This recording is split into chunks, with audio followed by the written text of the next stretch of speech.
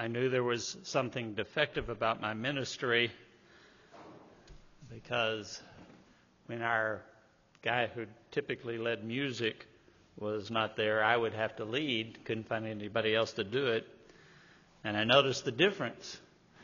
The guy that worked the microphone always shut it off before I started singing. So I always say they used to pay me extra just not to sing. But it is good to sing those great old hymns of faith, particularly because that is what my sermon deals with this morning. When I am at my home church, when I'm asked to preach, generally try to follow up on something that our pastor has spoken to and develop that. When I'm going to other churches, I don't have that luxury, and so I generally end up just finding something that feeds me first. I look for that which I need to hear. And any of you here keep up with the news at all? Good for y'all. I'm doing less and less of it because it puts me in a sour mood. It is difficult to listen to the things that are going on in our world today. A war a world away that disturbs us. We are wondering what's going on there. The difficulties, of course, in our own country, matters that affect our pocketbooks as well as offend our moral compass as Christians. These are things that, of course, can lead us to a sense of lack of want in our life, a need for something that is good news. And that's why I'm grateful that every time I go to church, I know I hear good news. And I just wanted to share something from Hebrews 11. I know it is a very familiar chapter to you, the chapter on faith. I said 4 to 8. I'm looking at verses 8 through 12 this morning. I want to look at Abraham's faith. Abraham, I think, stands for us as a good example of a man who was facing, shall we say, difficult days, and yet he still had that blessing from God that assured there was the possibility of joy in his life despite circumstances. Let's face it, he was given a promise at the age of 75 of a land that would be his and that of his heirs. And you know what? 100 years later, he died at 175, and he still didn't have any of that land except a place to bury his family. That was it.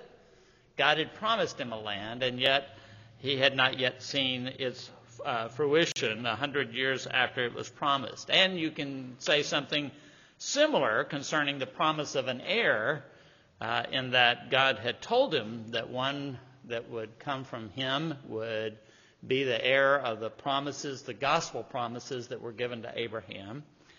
And yet 25 years later, at 99, he still didn't have that heir. Now, I don't know about you, but should the Lord leave me here until I was 99, I wouldn't want an heir any more than the ones that I already have. But it is amazing that he clung to those promises of God. And it is in that kind of faith that we can meet the temptations that this world offers us. That temptation to want to throw our hands up and just quit. That temptation to live in fear and doubt. We as Christians have better than that. And I think Abraham kind of gives us a hint as to how we can go about finding it. Let me begin by the reading of the passage. Then I will pray, and then we will see if we can hear God's word to us this afternoon. Verse 8, by faith, Abraham, when he was called, obeyed by going out to a place which he was to receive for an inheritance, and he went out, not knowing where he was going. By faith, he lived as an alien in the land of promise, as in a foreign land, dwelling in tents with Isaac and Jacob, fellow heirs of the same promise. For he was looking for the city which has foundations, whose architect and builder is God. And I'm going to go ahead and stop it there. And ask that we bow in prayer.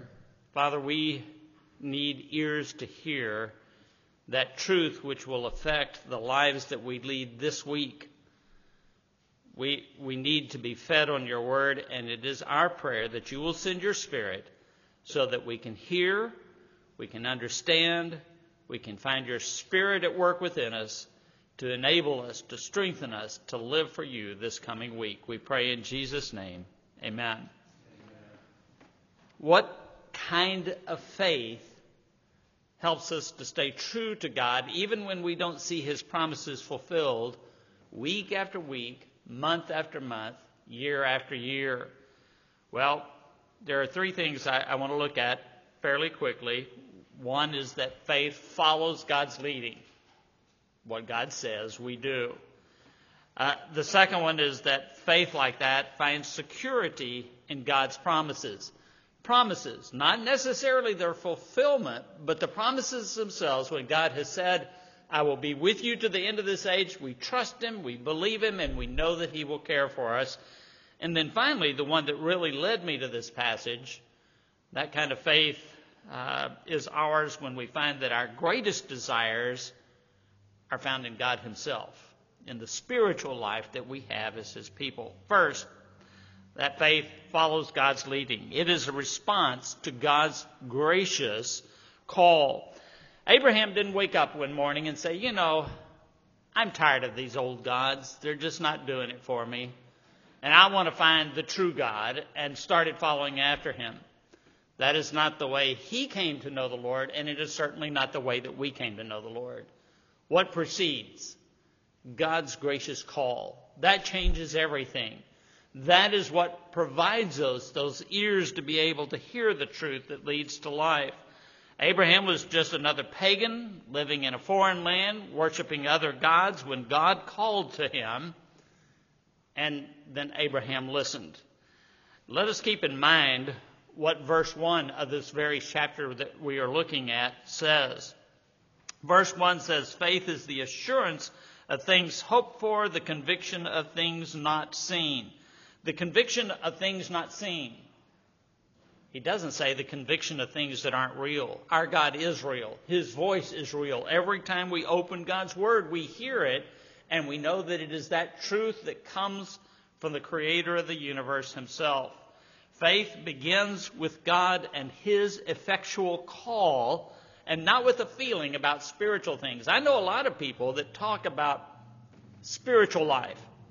Now, by that, they mean just about anything other than Christianity, other than that faith that we hold to. They are willing to hear about spiritual matters from any teacher that will come along. But it is the name of Christ that must be heard. It is that word that is himself the word of God who has come to us. Salvation begins with, continues with, and ends with the glory of God as our goal and his keeping of us along the way. This kind of faith stays focused upon God and not just his promises. There are things that God has promised to each and every saint who is here this morning, but we shouldn't get so caught up in the promises that we forget the God who makes the promises. For it is our focus upon him that counts most. Abraham was called to a place that he would receive as a promise only a decade or two after he had arrived in the land. In other words, it didn't come to him immediately. God just says, you get up and go to a place I will show you. And he didn't even tell him where it was, at least as far as Scripture tells us. He didn't even tell him where it was. He just says, get up and go, and I will lead you there. As always, God's call demands an allegiance that exceeds every other loyalty we may have. There is nothing that we can place higher than that call to follow after him. That means that home, family, the familiar life that we've grown accustomed to and that we enjoy, all those things have to take second place to our commitment to follow after our Lord.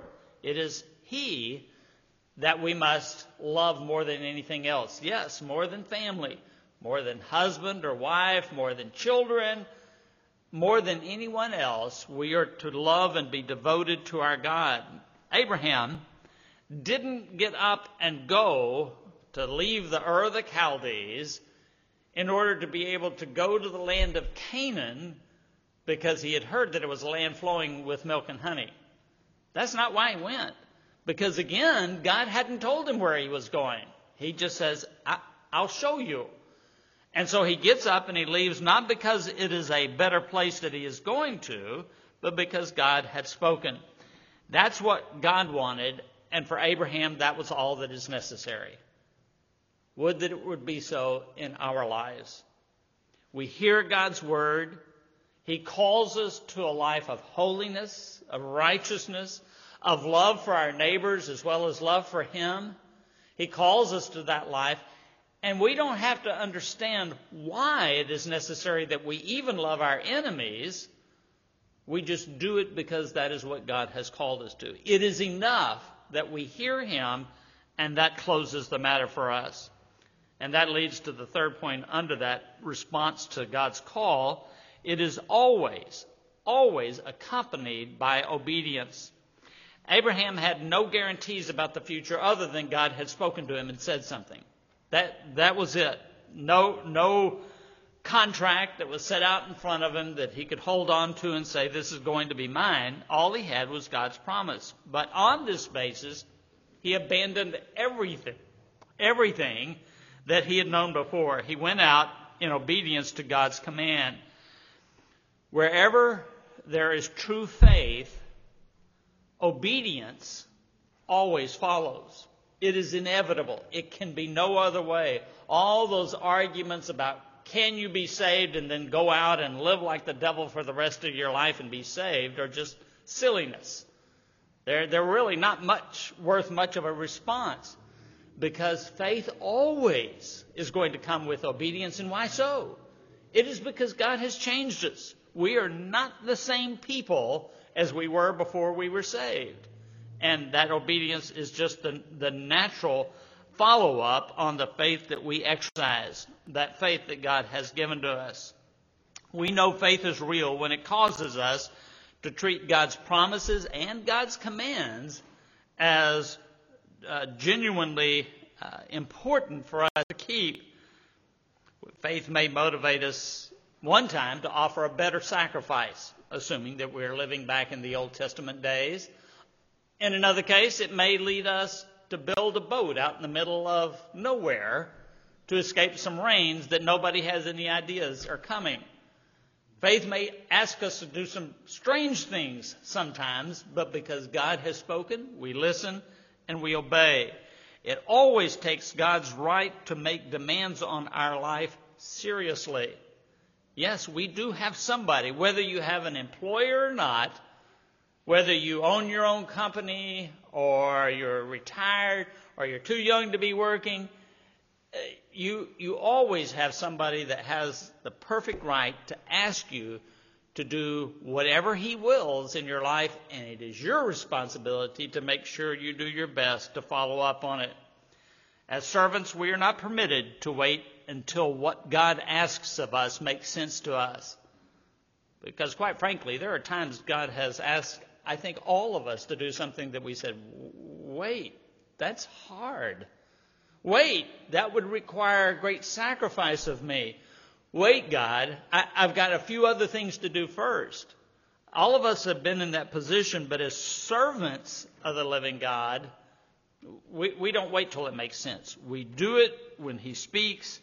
And Abraham was an expert at that.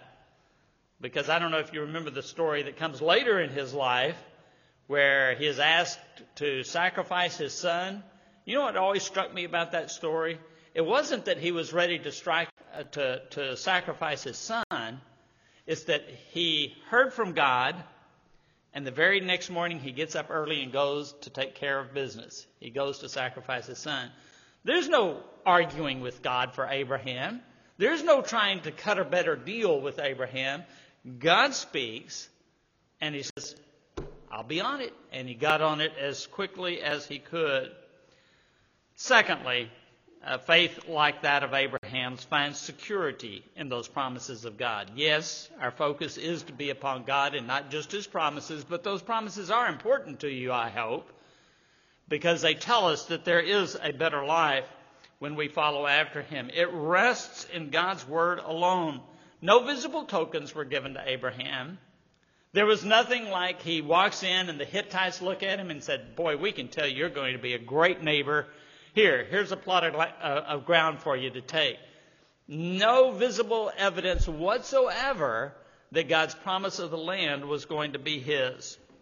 He lived his whole life in Canaan as an alien, as an outsider to those who were in charge in that land.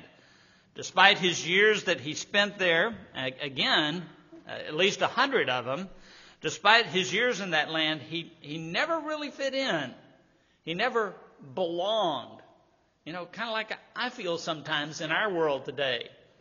As a Christian, sometimes they don't mind us so much being neighbors, perhaps, so long as we keep our lives to ourselves and don't bother them with our faith. We don't really fit in so often, and that was the case with Abraham. He lived his life as a pilgrim, and that was enough for him. And that is perhaps one of those favorite terms that I've come across to describe the Christian life. We're pilgrims here. This really isn't home, is it?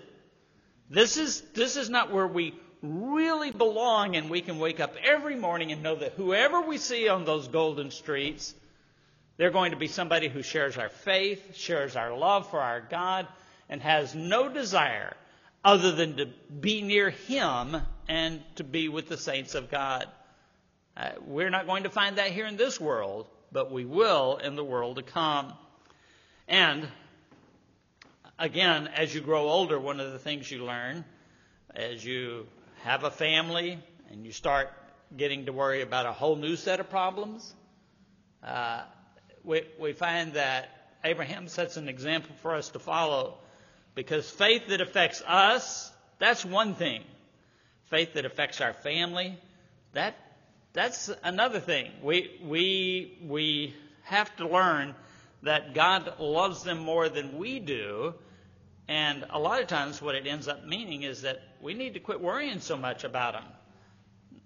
Not that I have mastered that yet, and if any of you have, you let me know how that works. I still have children that we pray for daily because I fear for their future in the world that we live in. I fear that for that faith that they have at least professed, that it might not last. But Abraham learned to trust God for his family also. He made no attempt to settle down, to build up an inheritance that he could then pass along to his children, because again, what did he leave them? Well, he was a man of some substance. He did have money, but he still had no land to leave them. And so what were they going to do? They were going to move around in tents, just like he had. How many in the church today have told themselves that because my career demands it, and I want what's good for my family, I'm going to have to leave y'all for a while, you understand? Well, they still come home at night, but their career takes up most of their thoughts. Well, they eventually find that they have lost a family while they've gained a career. Abraham saw his family growing up as strangers in the land, just like he had. But he was content with that because God had told him nothing else. Move to Egypt where things are better. No, not for Abraham. The God who takes care of us, the God who has taken care of me for the years of my life, he can take care of our family too. Let us learn to cast those worries upon the Lord, and he can take care of them better than us anyway. Faith, like Abraham's, is a faith that finds security not in money, not in land, not in the power or wealth of the nation we live in, but finds security in God alone. He is where we turn when that need arises. And then finally, this was the point, again, as I said earlier, that really led me to this passage. Faith, like Abraham's, is one that desires the greatest desires of our life are to be found in God and in the spiritual life He has called us to. You'll notice again that 10th verse. Why is it that he had faith, lived as a stranger in a strange land? Why did he do that? Verse 10, because he was looking for a city which has foundation, whose architect and builder is God. You see, he wasn't disappointed when things didn't go his way, or again, at least to the extent that we can recognize it in Scripture.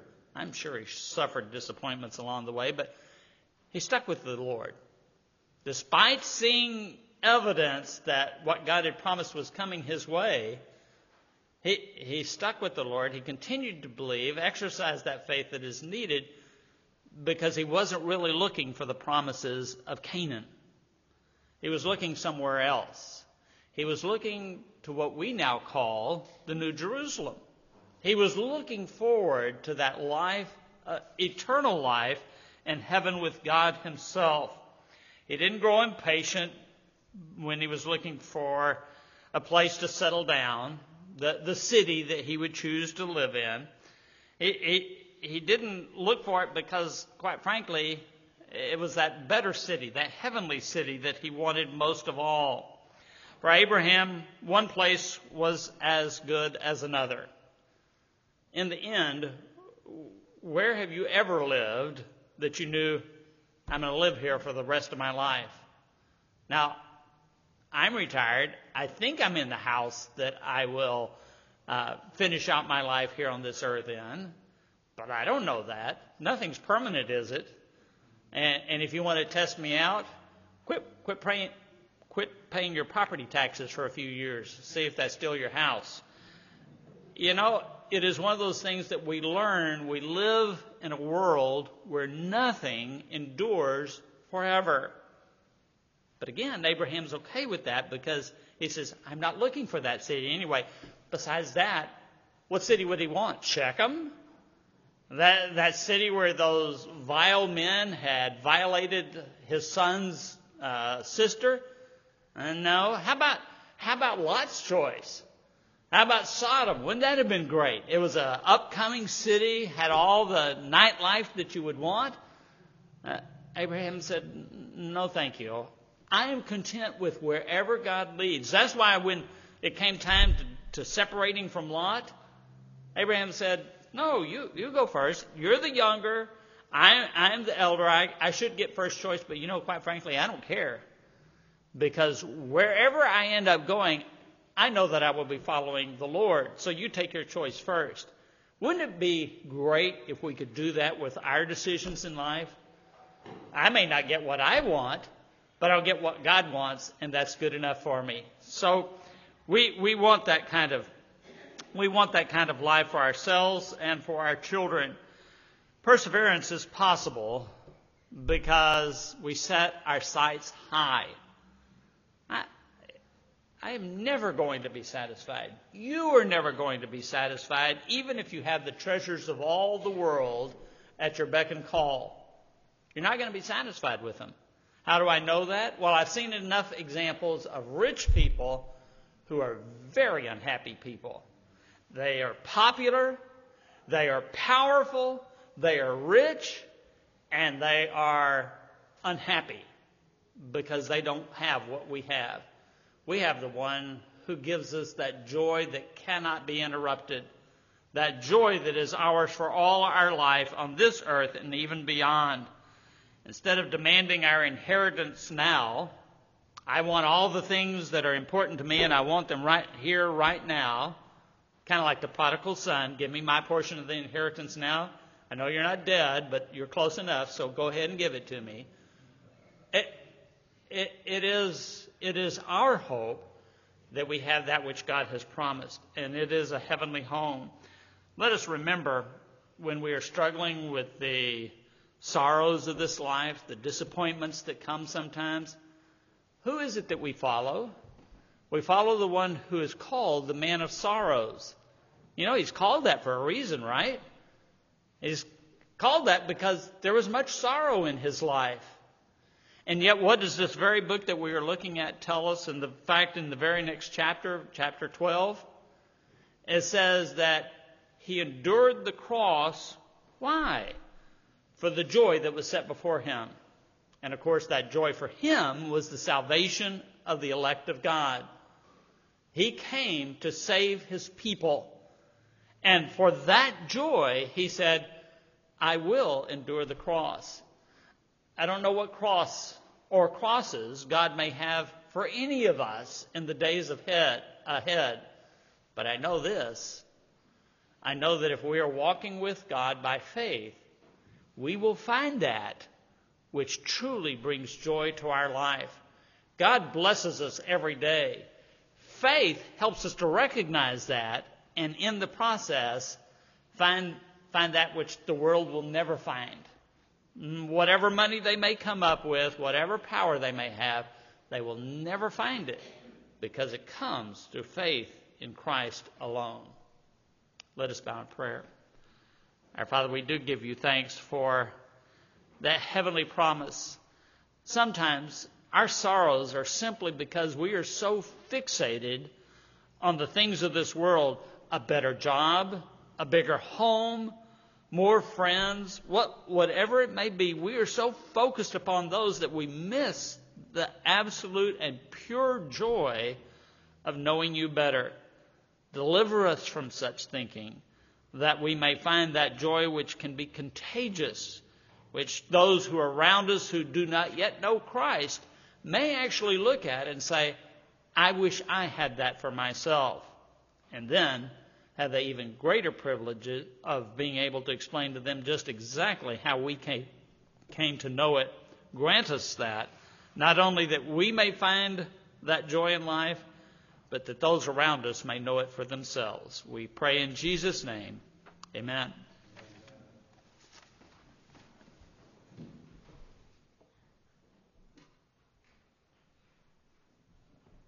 Well, in many ways, what we heard this morning and what we heard this afternoon have budded together. So you accomplished your purpose there, John.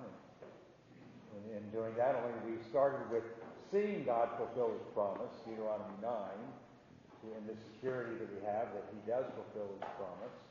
And then this afternoon, we go back and see when He gave that promise and how He brought it to pass. So it's been a good day. Now let's stand together and just be dismissed by singing the doxology. Praise God from whom